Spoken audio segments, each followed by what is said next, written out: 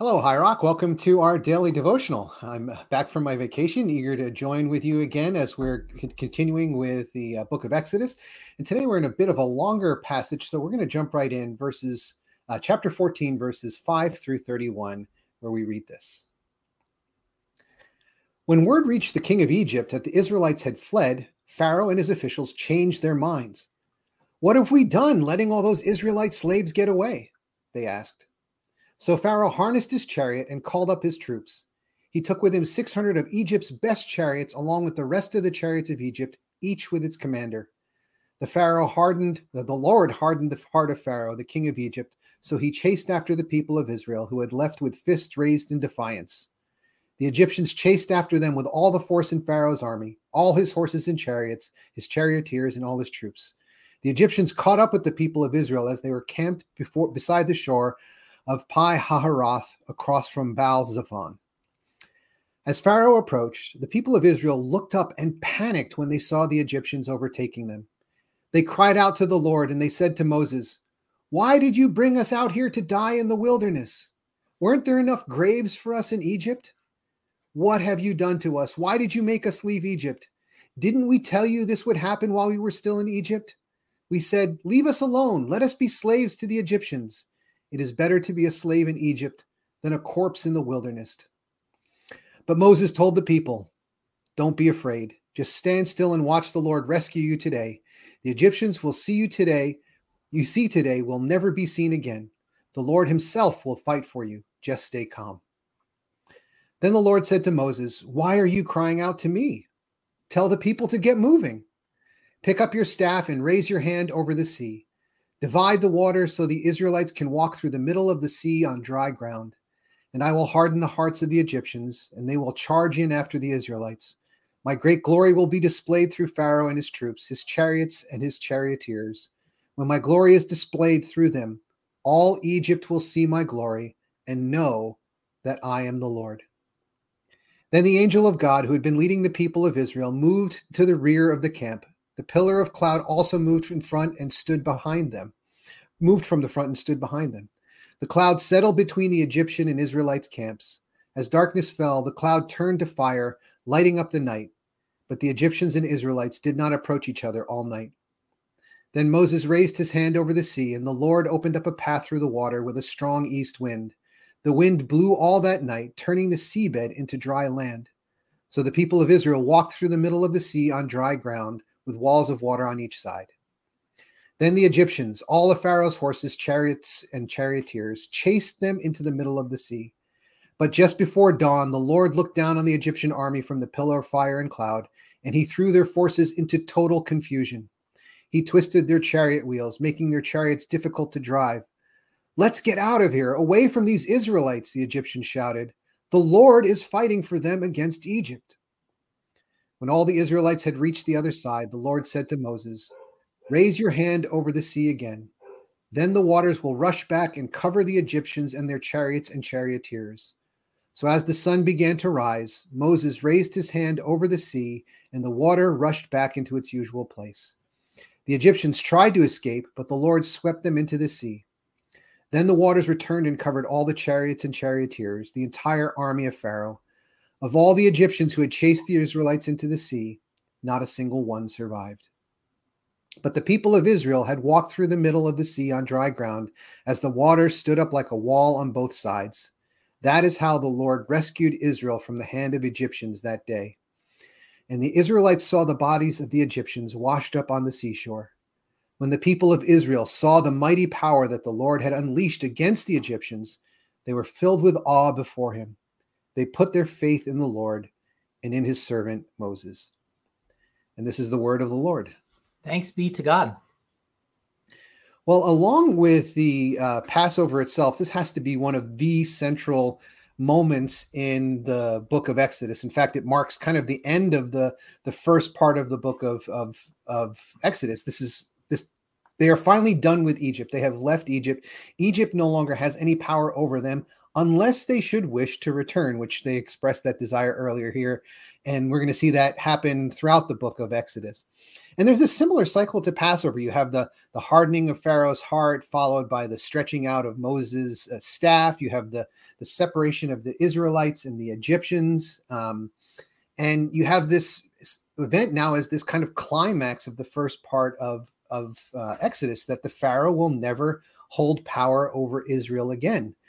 And I think of this as, in some ways, similar to our own situation, that when Jesus frees us from the power of this world, from the power of sin, death, and the devil, they never have true power over us again, unless we should wish to relinquish that. There's always this desire to go back to Egypt, as the Israelites expressed here.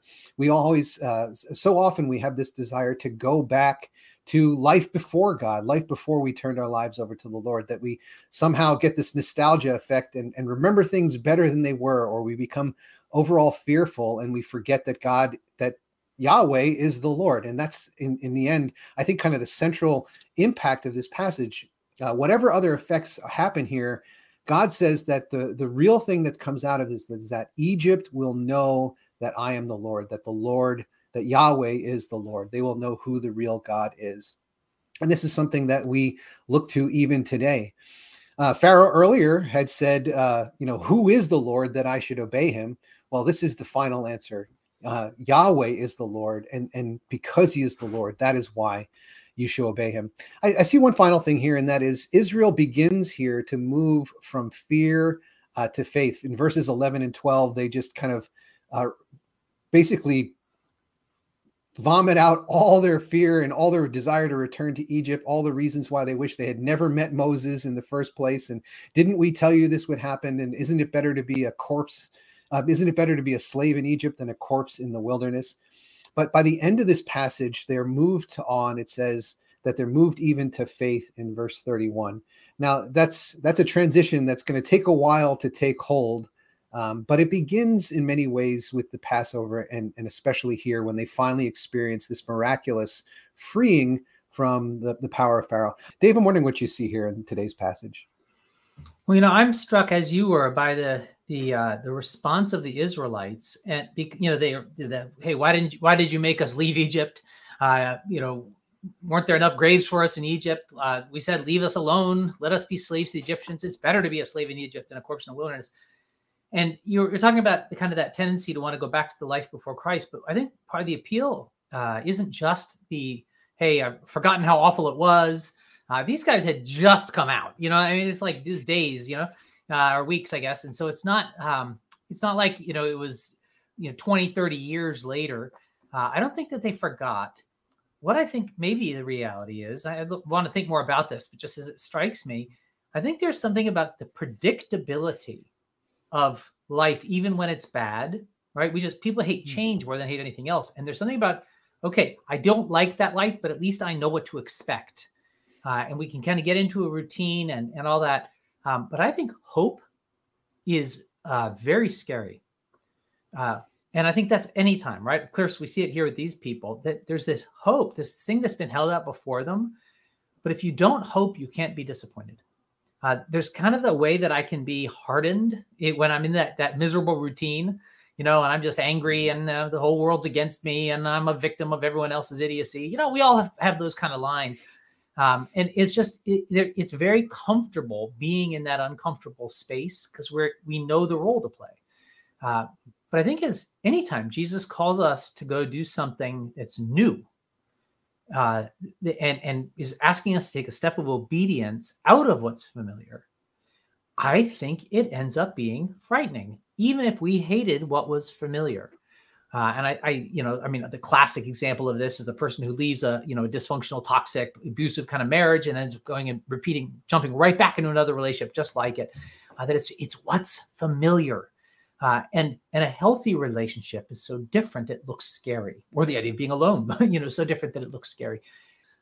In fact, as a lot of people are going to find out later this week, we're kind of having a challenge at the church these days, and I find that there's moments where I feel like this, why didn't we just kind of have things the way they were before? But But the reality is it's going to be uncomfortable when we make big changes. And if we're following God, and we want to make sure that the changes we're making are following God, right? Sometimes the pain is telling us you're doing it wrong. But sometimes the pain is that the frightening piece of being out of control and knowing that you're out of control, at which point you need God to show up. And I think that is the walk of faith. And so, yeah, it's not as easy. It's definitely not as comfortable. But that is the place that we get to see God do these incredible things. And the Israelites in this case, despite all of their fear, when the Lord said, pick up your stuff and get moving, and where do we go? Right? There's an ocean here or a sea here. What do we expect? Just walk. And they got to see something miraculous. And I feel like that's the confidence that I have, that God is able to do miraculous things that I can't yet imagine, that seem impossible. I know that Michelle and I felt that a lot of times in our family as we've taken huge risks, done things that felt like we were being obedient to God, but were very uncomfortable for us. You gotta wonder, this is gonna end up badly. There's no other way here. This is a disaster. And yet God makes this way. And so, as you say, the people are moving from fear to faith. I actually think in a lot of ways, all of us have taken this same journey, right? We've taken that journey of slavery to sort of the kind of the world's systems and the way that ends up being oppressive and being called out. But, the idea of being saved, it sounds always so good. Like, isn't that wonderful? I'm telling you, the feeling when you're doing it, and I'm not just talking about the first time you come to Jesus, though that for sure. I'm talking about every time that God is emancipating us from another harmful habit, another unhealthy relationship, another, kind of toxic pattern. Every time God is saving us, it always feels disorienting and frightening. And it's kind of looking back at what God has done before. And, in this case, it's all these miracles and plagues, but looking back at what God has done before can give us the faith to go, this seems ridiculous. And yet I really believe that God is calling me. And so I'm going to walk. And I think when we have the faith to walk before we can see, that's when we end up getting to a place where we will see God show up and do something. A lot of us who don't see God doing anything, it's because we're not actually following him, into the ocean into the sea in this case. I think about Peter being invited to come out of the boat. Like, he wasn't going to see how it's all going to work until he gets out onto the waves and starts to walk. There's sometimes we just have got to be willing to take those steps of faith. If we're sure that God is calling us, take those steps of faith and then trust that God is going to show up in ways that you cannot predict. That's why it's called faith. So that's what I see here. Yeah. I'm glad you pointed out the vulnerability of hope, how hope causes us to face our fear and lack of control. And I think of Viktor Frankl when he finally was released from Auschwitz, and he and the other inmates traveled into the town that day and came back, and one of them felt terribly guilty. And he said the reason he confessed that he felt guilty because he felt nothing. And the other said that was exactly what they felt as well. And Victor, reflecting back, said it was about 2 weeks later when he was on a train and he was looking out the window and he saw a little girl playing in the street. And then he finally began to feel some joy because that gave him the assurance that what he was experiencing was real, that he wasn't going to be open to this tremendous disappointment. It wasn't a dream. He wasn't going to wake up back in the nightmare or anything. And so I really took to heart that insight that these wonderful things that we seek expose us to a tremendous feeling of vulnerability.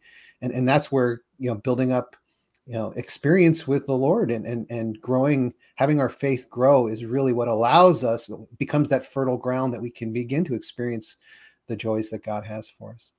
Dave, I'm wondering if you would close us in prayer. Of course. God, we don't have control. But God, we want to trust in you. You are the one who can do things that are impossible. You can do miracles. You can make a way when there is no way. God, you are the God who saves, the God who keeps his promises. We trust in you and you alone. And we pray in the name of your son, Jesus, who was the impossible salvation again. We pray in Jesus' name. Amen. Amen. Well, thank you, everyone. Thanks for joining us. So glad to be back with you and hope you can join us again tomorrow as we continue our journey through Exodus. Go in peace.